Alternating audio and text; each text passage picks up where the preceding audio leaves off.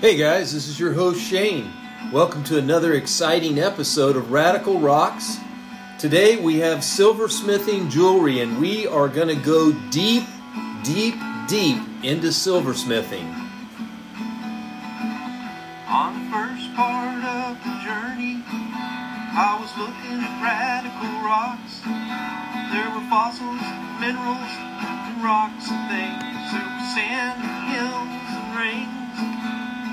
First thing I found was a geocrystals, quartz with no clouds.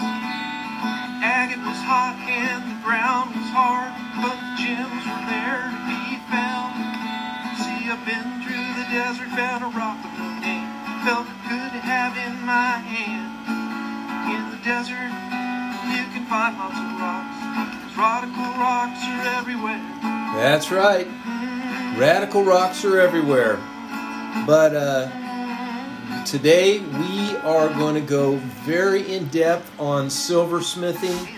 We're going to explore everything about silversmithing. I'm your host Shane, as I mentioned before. We're going to talk about the craft of silversmithing. We will talk about design and inspiration. We'll share some of my anecdotes and experiences, different types of silversmithing. We'll talk about troubleshooting and problem solving, sustainability, ethical practices, tools and techniques for silversmithing jewelry. All of that and so much more. This is a special edition. This will be the only subject of the podcast, all about silversmithing. Last week we did a variety show, so let me know if you like the variety shows. We'll try to pop one in now and again, or if you like the topic-specific episodes better, and we'll try to cater those. Well, Radical Rocks, you can get us at YouTube. We've got some videos there, Radical Rocks, kind of homegrown type thing there, and just stuff I'm doing. I'm not a professional video caster, or I'm not even a professional podcaster as far as that goes. We do first time, first take. I've done editing on the videos just to cut out a lot of fluff on some of the newer ones, but the old ones are just pretty raw little clips. Also, you can get us on MeWe.com. Just look up hashtag Radical Rocks. Rumble, if you want to find out more about some of the stuff I do in my spare time, some of the homesteading stuff, you can go to Radical Rocks USA. Twitter, we're on Twitter. Hashtag Radical Rocks USA. Radical Rocks USA. If you've got any great ideas, or you want to sponsor on the show or something, you can get a hold of us at radicalrocksusa@gmail.com. Guitar needs tuning, doesn't it? Well, today, again, we're going to go into silversmithing. If you do lapidary and rockhounding, silversmithing should be a natural progression because with your rocks and stuff, you're probably going to want to make some jewelry.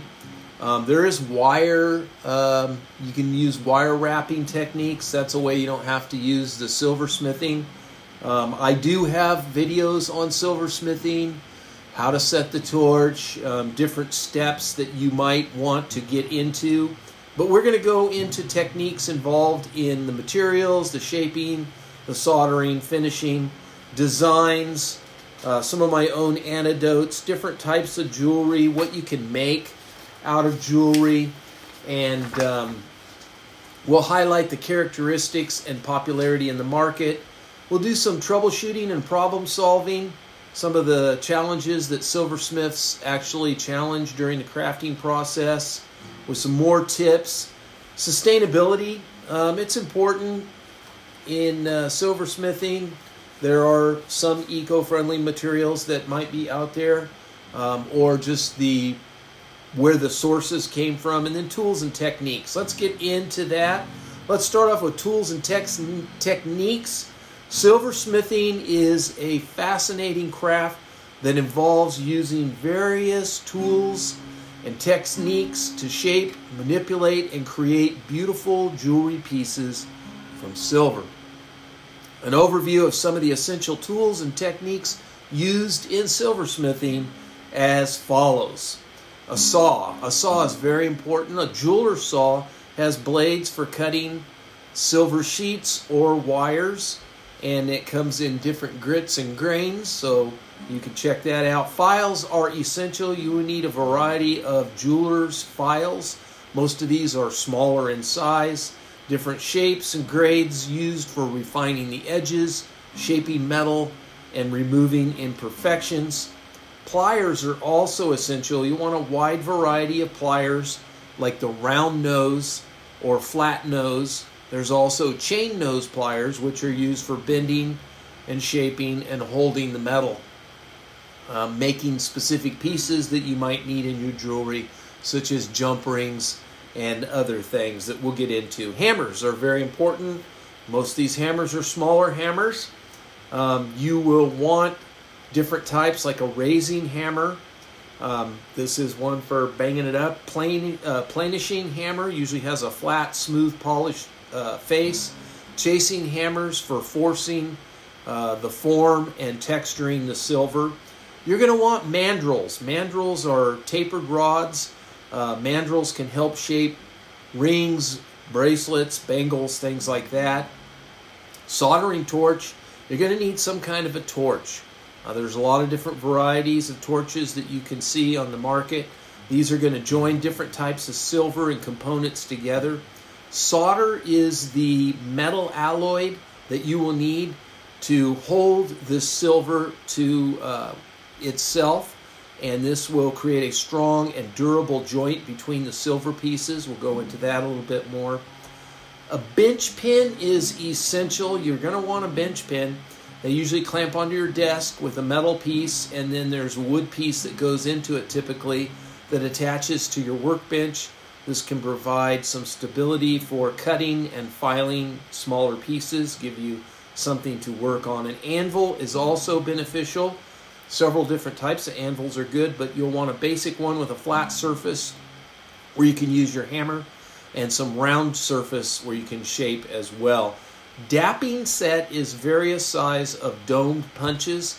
These can be used for creating curved shapes in the metal, and other types of little chisels and things like that can also be valuable tools. This is kind of the basic list of tools that you're going to want to accumulate for your projects. I also like a magnifying glass with a little alligator clips that you can hold pieces in a specific area. Some of them even have an attachment where you can use a pair of self-closing tweezers to hold a piece. That is beneficial as well. Some of them even have a little stand on them. You'll probably want a fire brick as well to do your soldering on to absorb the heat so you don't burn any other surfaces. So let's go into some of the techniques for silversmithing jewelry.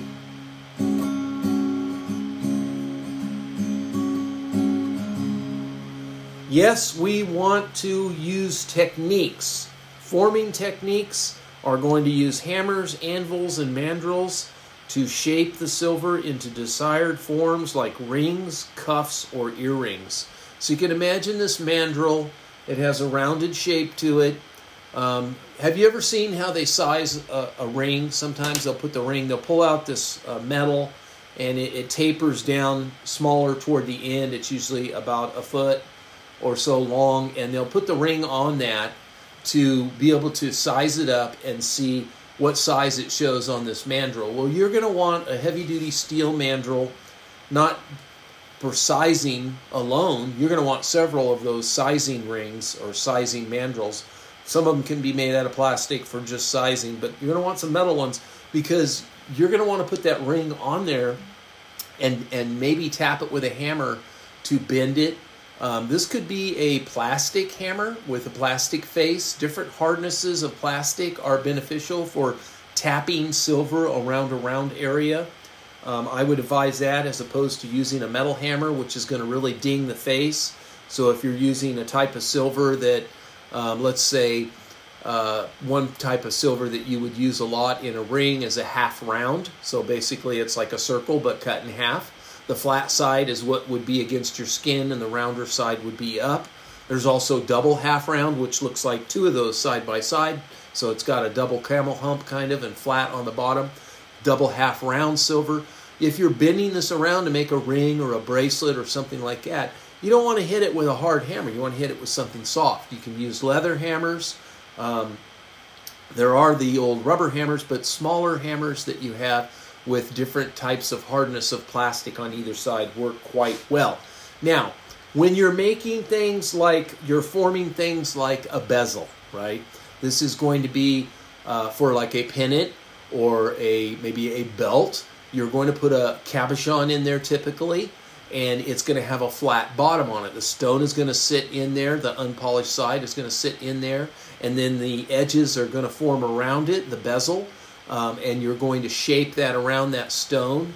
And there's techniques into that too. We'll talk about that because you're going to need brandishing tools as well, which are curved steel objects, tools, hand tools to push the metal around the edge of the cabochon. And again, I've got videos on all this stuff. You go to Radical Rocks at YouTube, you're going to see me doing the whole process of silversmithing, from picking the solders, the tools, the files, making bezels, making rings. All this stuff is on there so you can visualize it. It's hard to put it into words, but the flat part of the bezel that you're making, when you're cutting it, sometimes it gets misshaped when you're cutting it to size, because you don't want to have to file off any more than you have to. You want to cut off as much as you can. So when you're cutting it, it can get disfigured, the flat metal that you're using, the silver, and you can take a hammer and flatten that out. Sometimes you may want a hammer to make it look rough, to roughen up the texture of your silver work. So there's techniques for doing that too. So now soldering, again, these are the techniques that involve joining the silver pieces together using the solder and the torch. This is critical for good connections. Solder comes in easy to medium to, medium hard, medium soft, hard, extra hard, all these different designations for the solder tell you how easy it melts. If it says easy or extra easy, it's going to melt at a lower temperature. So typically what happens when you start out a piece of jewelry, let's use a ring, right? So we're going to have the round ring part of the ring. We're going to have the bezel part, which the bezel is going to have the flat back that the stone sits in, and then it's going to have the bezel trim around the edges. So we've got three basic pieces on this piece of work, right? So we want to start off with the hardest type of solder. So we're going to use the hard solder, because when we solder the next piece, we don't want to get as hot so that we're unmelting the first part that we did. So we use the hard to perhaps melt our ring together, or we use it when you get to the bezel and the bezel edges. It's a little bit more difficult to use the higher temperatures to connect the trim around the bezel as it is to the base of the bezel. It's a little easier to use the harder type of solders to make other connections. So the natural inclination is to want to start off with the harder types of solder and to start off with the bezel. But that's not always going to be the easiest for you if you don't have some really good skills using the torch and the soldering. But those are things you need to take into consideration. Again, watch my videos to get specifics on how I do that, and you can see how I do it successfully. Texturing. Texturing, again, is a way of making interesting things in the surface of the metal. We can think of Native American jewelry, or if you're not a Native American, then you would call it Southwest jewelry that you're making. But this style of jewelry has different embossings where you are banging the surface of the metal with hammers, stamps. There's also rolling mills and other things that you can use to change the surface of the metal to make it more interesting. Piercing, This is another technique where you're cutting intricate designs or patterns into the silver using a saw. I have not really done that. That's an artwork that you can look up on if you want. Filing and sanding, this is a necessary evil. You're going to spend a lot of time filing and smoothing off edges. You're going to need sandpaper at times to achieve a smooth finish. And then once that's done, you've got all the rough off and you're finishing up your piece. You're going to want to polish. You're going to want to finish. Buffing wheels, polishing compounds, even a Dremel. I've showed how you can make a whole ring with a Dremel if you want, a silver ring even.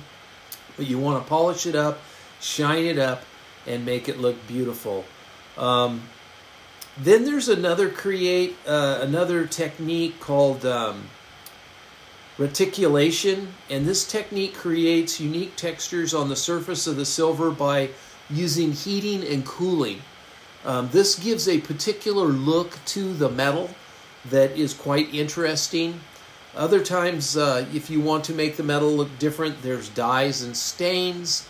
I think it's called oil of or sulfur of liver or liver oil or something like that. I'll talk about that sometime. That's a way that they get the black look to show up in the indentations of silver to give it kind of a antique look. And then finally there's stone setting. Stone setting are silver that's been completed. Those techniques like bezel setting or even prong setting, if you want to go at that level, are all techniques that are related to silversmithing. Those are a few of the tools and techniques that silversmiths use to create stunning pieces of jewelry, and you can do it too. With practice and creativity, silversmithing can be very rewarding and an expressive art form. Now let's talk about silversmith design a little bit.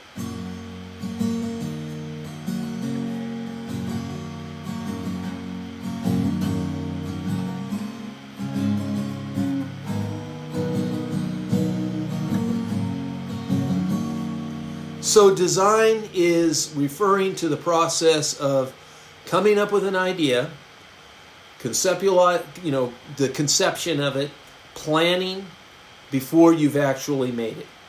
A well thought out design is crucial and guides the silversmith through the process of making it. So we're going to talk about some of those key points in detail. Now, conception or conceptualization, talk about a mouthful of marbles. Coming up with this idea, the conceptionizing of it, the design process begins with your idea. You can draw inspiration from nature, architecture, culture, emotions, personal experiences, maybe just a particular type of jewelry or style that you like. You can sketch this out, sketch your idea out on paper. Print out some pictures of what you see on the internet. Get these drawings, visualize the piece, and work out the proportion and details that you want it to be. Okay? Come up with some kind of a size. Or if you have a specific stone that maybe you have done a cabochon, it's a freehand, freestyle, it's not a particular shape, it's a unique shape or design. You'll want to make your silver specifically for this. So think it out. Now, once you've got this idea, you're going to have to get your material. And maybe part of the way you will come up with your design is going to a website and looking at the silver that they have available to help you come up with your idea. Now, if you're just starting out, you're going to want to use some of the basic types of material. But as you grow and come up with these designs, the choice of silver, gemstones, or other material can significantly change the overall look and even the durability of your jewelry. Now, functionality. Silversmiths should consider how jewelry will be worn and the wearer's comfort. If you have a huge, bulky, giant design that's going to be unpleasant to wear on a finger, or it's constantly a pennant that's constantly going to flip over backwards the wrong way, things like this are not aesthetically pleasing. they're not functional and they're not wearable. So let's try to keep that in mind. Balance and proportion are important. Achieving a harmonious balance between the various elements used and proportions is critical for a successful design. If you use a ton of silver and a little tiny stone, it may not go over that well. It may need some more to it to balance it. You have to be adapted. You have to have adaptability. You may create a piece that can be adapted into a collection, allowing them to explore different styles while maintaining a cohesive theme. So if you're really going to go out on your own and try to come up with a line, this is what you're going to want to consider with your pieces. You want them to, people will be able to look at certain pieces and go, that's different, but I think I know who did that, right? Within your circle of influence.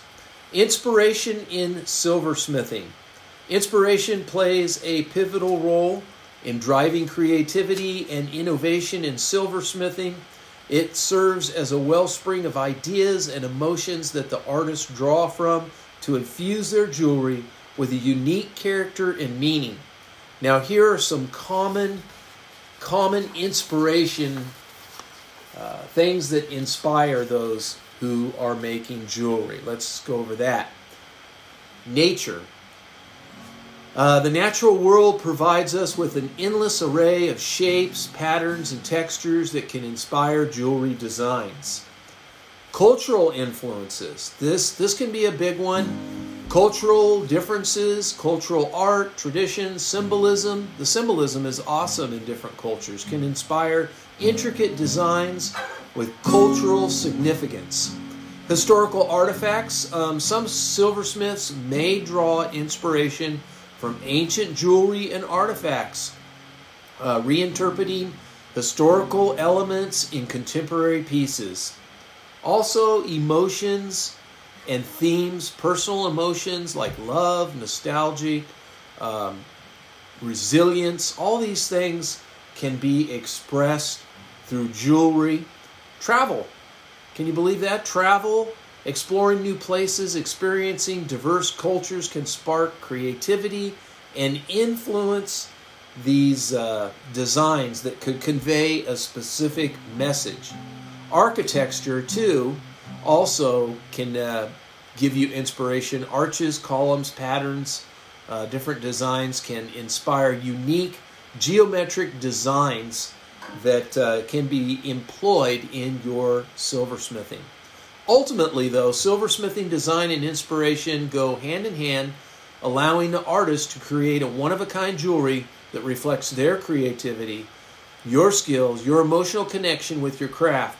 And with inspiration as your muse and a well-crafted design, you can produce timeless and captivating pieces of jewelry that delight wearers and collectors alike.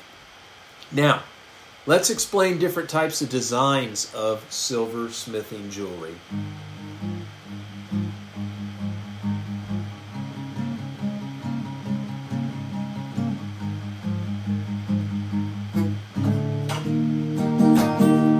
All right.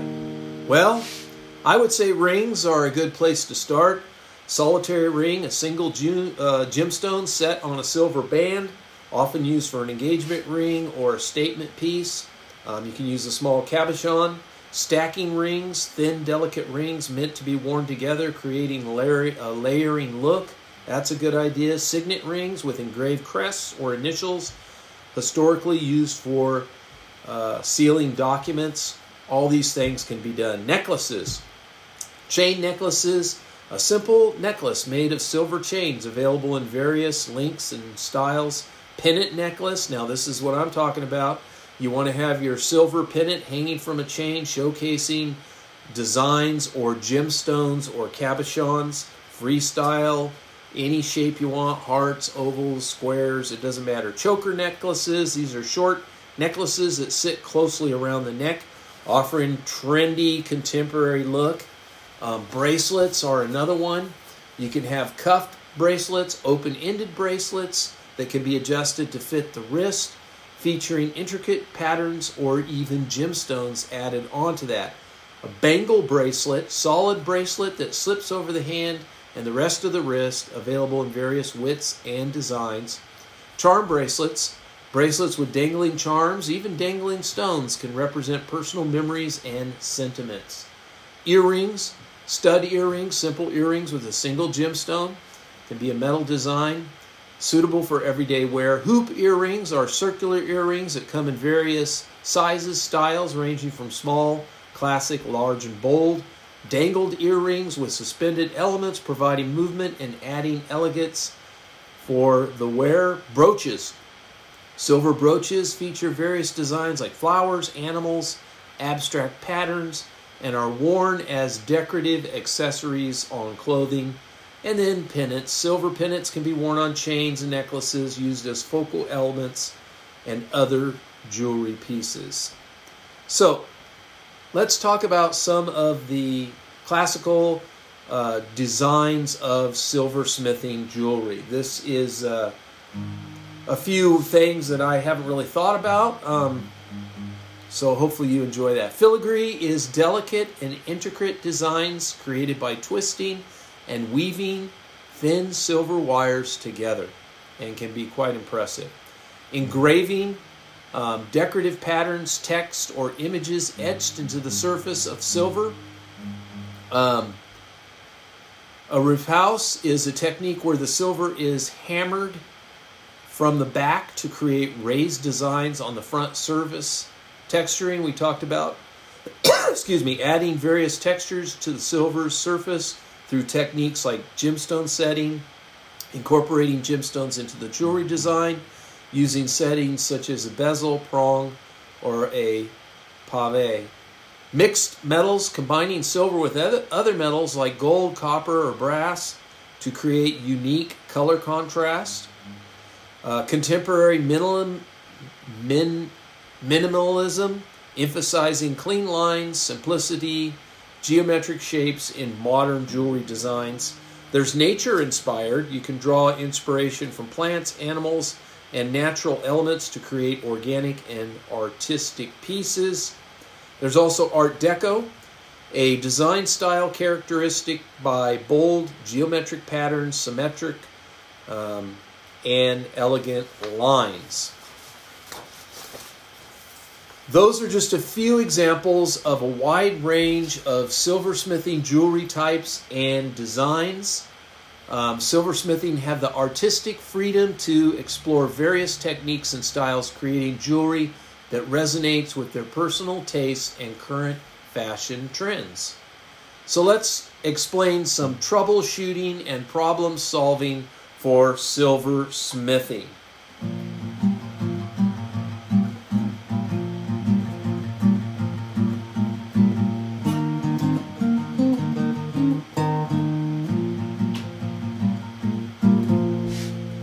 All right, let's get into it. Troubleshooting and problem solving are crucial skills for silversmithing.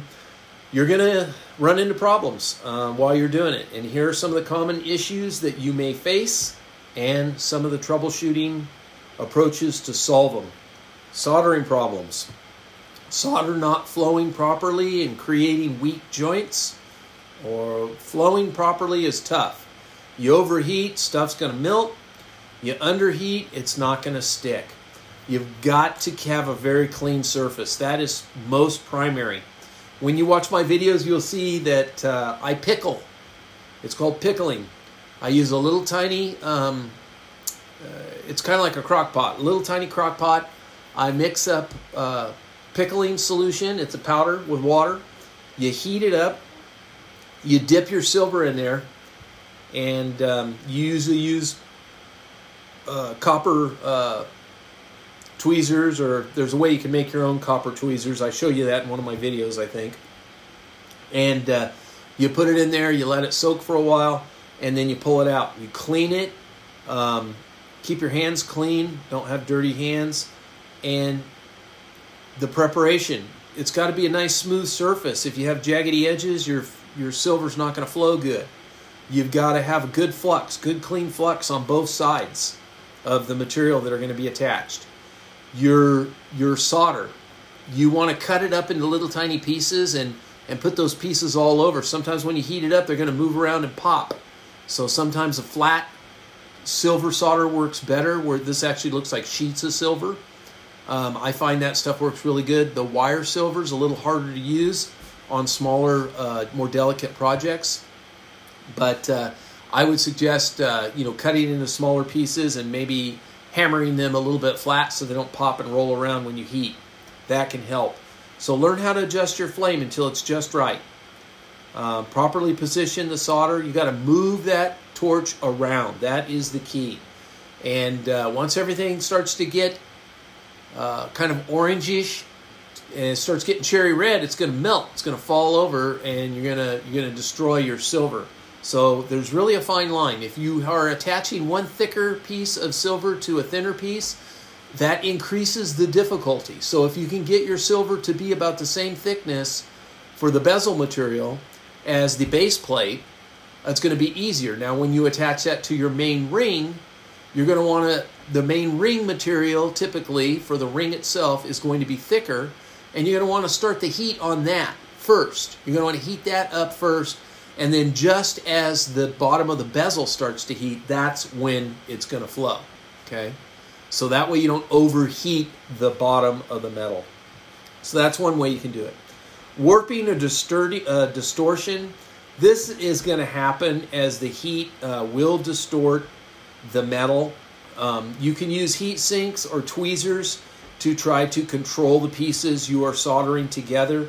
This can help, but a lot of times what you're going to do is you may have to anneal your work. Now, once you've put solder on it, it's really difficult. You can't anneal it because all your solder is going to come off.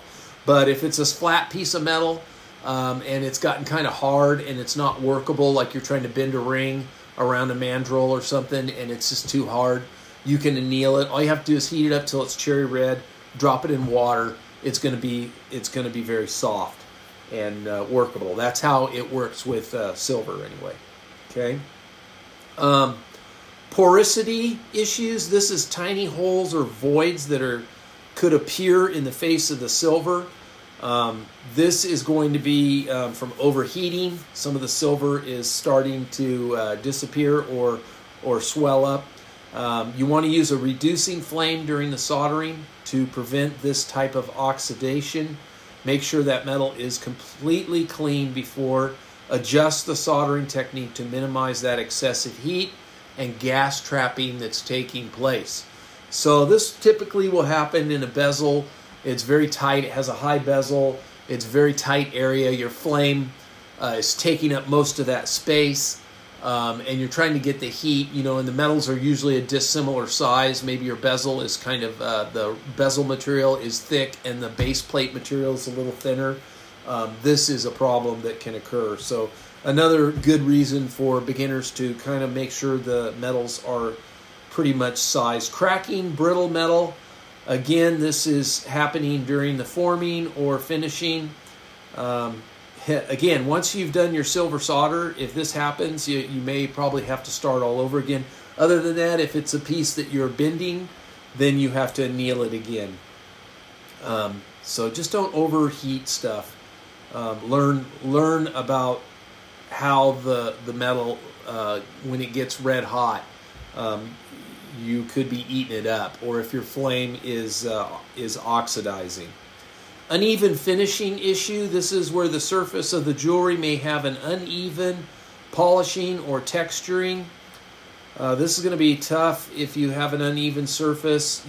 I've used a Dremel to kind of grind down a spot where maybe the solder has kind of pooled up at the bottom of the bezel, so your bezel's not nice and flat.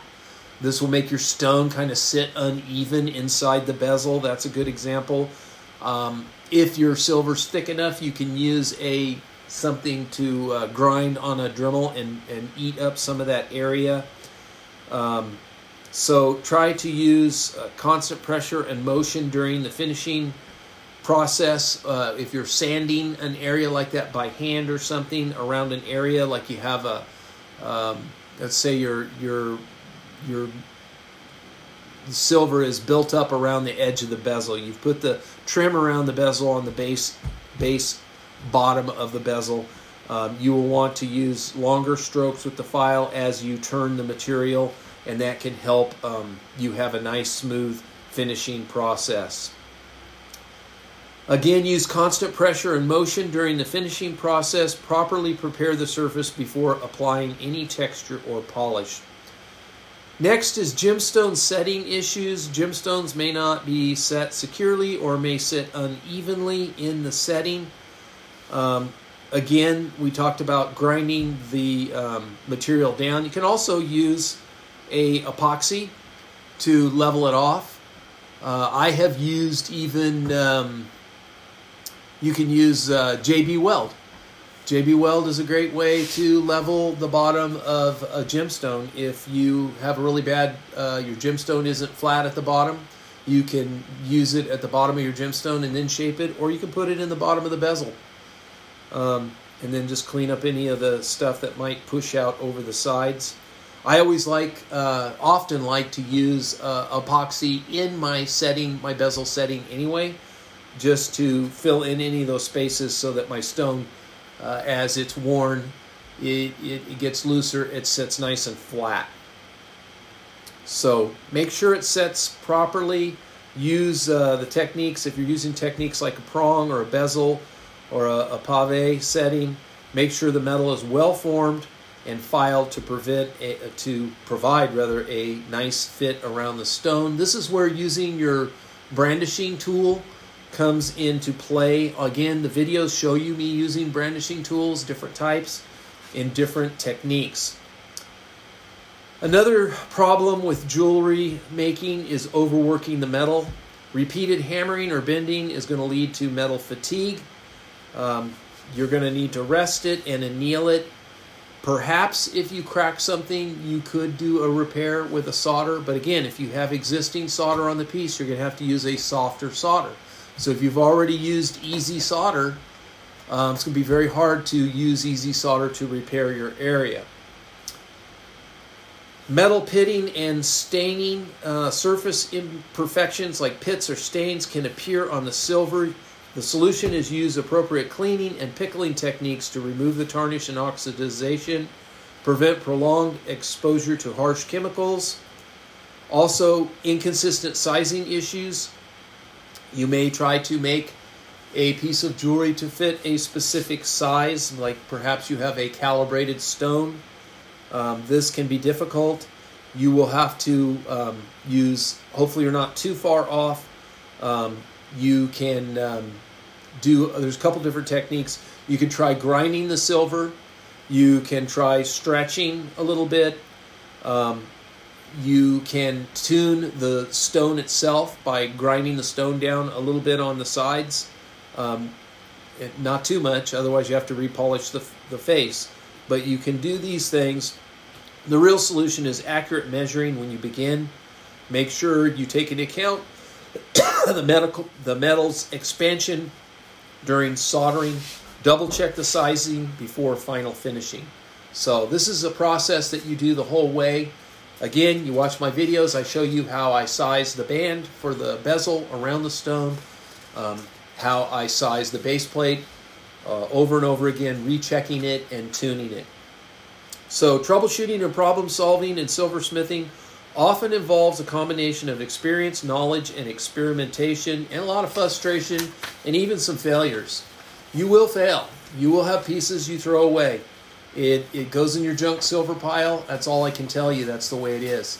Start off with simple designs, embrace the challenges, and learn from your mistakes. Each issue presents an opportunity for growth and improvements in your craft. So now real quickly, let's talk about ethical practices and sustainability for silversmithing jewelry. It's becoming increasingly important to consider this in the world of silversmithing jewelry. We want to promote responsible sourcing, minimize environmental impact, and ensure fair treatment of people involved in jewelry making process. So let's just go over this real fast. Ethic practice in silversmithing jewelry. Responsible sourcing. We want to obtain our silver sources from reputable sources that adhere to responsible mining practices and work with suppliers that follow strict environmental and social standards that align with your values. Fair trade. Some people like fair trade certified silver, which ensures the mineral and the metal was sourced in a way that provides fair wages, safe working conditions, and community development. Conflict-free materials, ethical silversmithing. Avoid using materials associated with conflicts of human rights abuses such as conflict minerals. Transparent supply chain. We want ethical practices and transparency for the supply chain, tracing the origins of the material to ensure responsible sourcing. Artisan collaboration. Some silversmiths collaborate directly with local artisans or communities to support traditional craftsmanship and empower local economies. So those are some of the ways. You know, we're all familiar with the blood diamonds. I don't think anybody wants to support, you know, children working in mines and being beaten and, you know, enslaved to do things. I don't think anybody wants to support that. So I think we could all agree on that. And then from there, where your social values align, look into that and do the research, because there are many sources of silversmithing materials that you can purchase from that adhere to most, if not all, of these standards. Sustainability in silversmithing. Remember, I said save your silver. It's so important. The silver can really add up. If you do this to any level, even your filings can be recycled. Ethical silversmith may want to use recycled silver. That's available from most distributors, and that eliminates the mining that has to be done. There's eco-friendly studio practices that you can adopt, energy-efficient equipment, water-reducing things. There's chemical usage and storage. If you're using chemicals, make sure you dispose of them properly, neutralize any acids and things like that. Don't just dump them out in the yard. Try to prevent environmental pollution. Low impact packaging is another consideration for eco-friendly impact. Longevity and durability. Creating high quality durable jewelry ensures the pieces will have a long lifespan, reducing the need for replacement. Ethical treatment of workers. Obviously, that's important. Embracing ethical practices and sustainability in silversmithing. Artisans can contribute to positive change in the jewelry industry.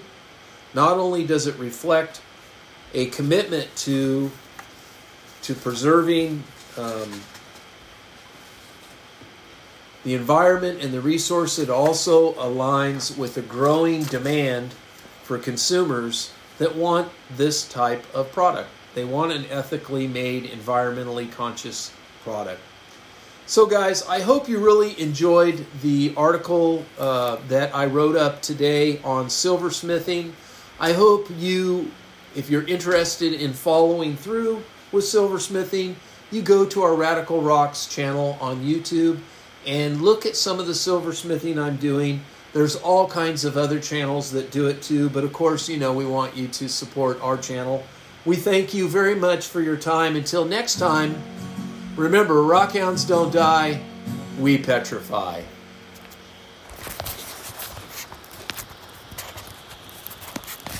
But we never tune our guitar.